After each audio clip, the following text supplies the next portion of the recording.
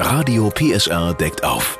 Unglaubliche Geschichten aus Sachsen. Henriette, du hast dich getroffen mit Julia aus Delitzsch, die dir ihre Geschichte erzählt hat, die passiert ist, als sie 9 Jahre alt war. Sie war mit ihrer besten Freundin im Tiergarten Delitzsch. Die wollten sich die Bärchen angucken und kamen auf die Idee, die mit Rosenblätter zu füttern. Und ja, der Bär hat dann den Arm abgebissen, statt die Rosenblätter zu fressen.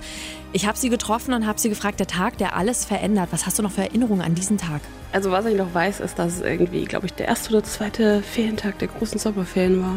Was extra ärgerlich war, weil ich die ganzen Sommerferien halt dann im Krankenhaus lag. Nee, aber was für ein Wochentag war, weiß ich nicht. Es war ein sonniger Tag. Schöner sonniger Tag. Julia, 9 Jahre alt. Jetzt kann man sich vorstellen, vor den Ferien 2 Arme. Nach den Ferien kommt sie mit nur einem Arm wieder in die Schule. Wie haben da deine Mitschüler reagiert?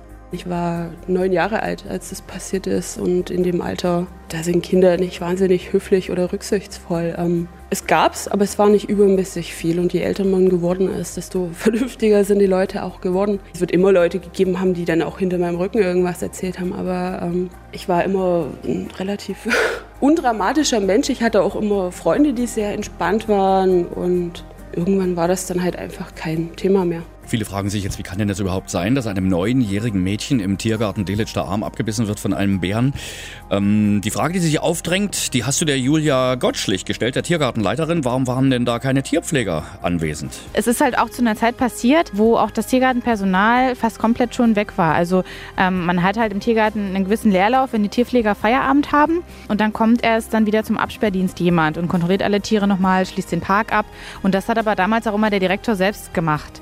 Also war auch zu dieser Zeit um ca. 16 Uhr auch sonst niemand da. Herr Dr. Hohmann war dann schnell da, weil er auch auf dem Gelände dann war, aber auch kein Tierpfleger sonst mehr. Jetzt brauchen Sie aber keine Angst zu haben vor einem Tiergartenbesuch in Delitzsch. Das ist jetzt alles sicher. Genau, die Gehege sind ganz komplett verändert. Die Gitterstäbe sind ganz eng. Der Bär kann da nicht mehr die Nase durchstecken. Und es gibt auch eine Art Stromzaun, sodass der Bär ihnen also wirklich nicht zu nahe kommen kann. Wünschen wir trotz dieser unglaublichen Geschichte der Julia einen schönen Tag im Tiergarten Delitzsch. Unbedingt. RADIO PSR deckt auf. Unglaubliche Geschichten aus Sachsen. Alle Infos auf radiopsr.de.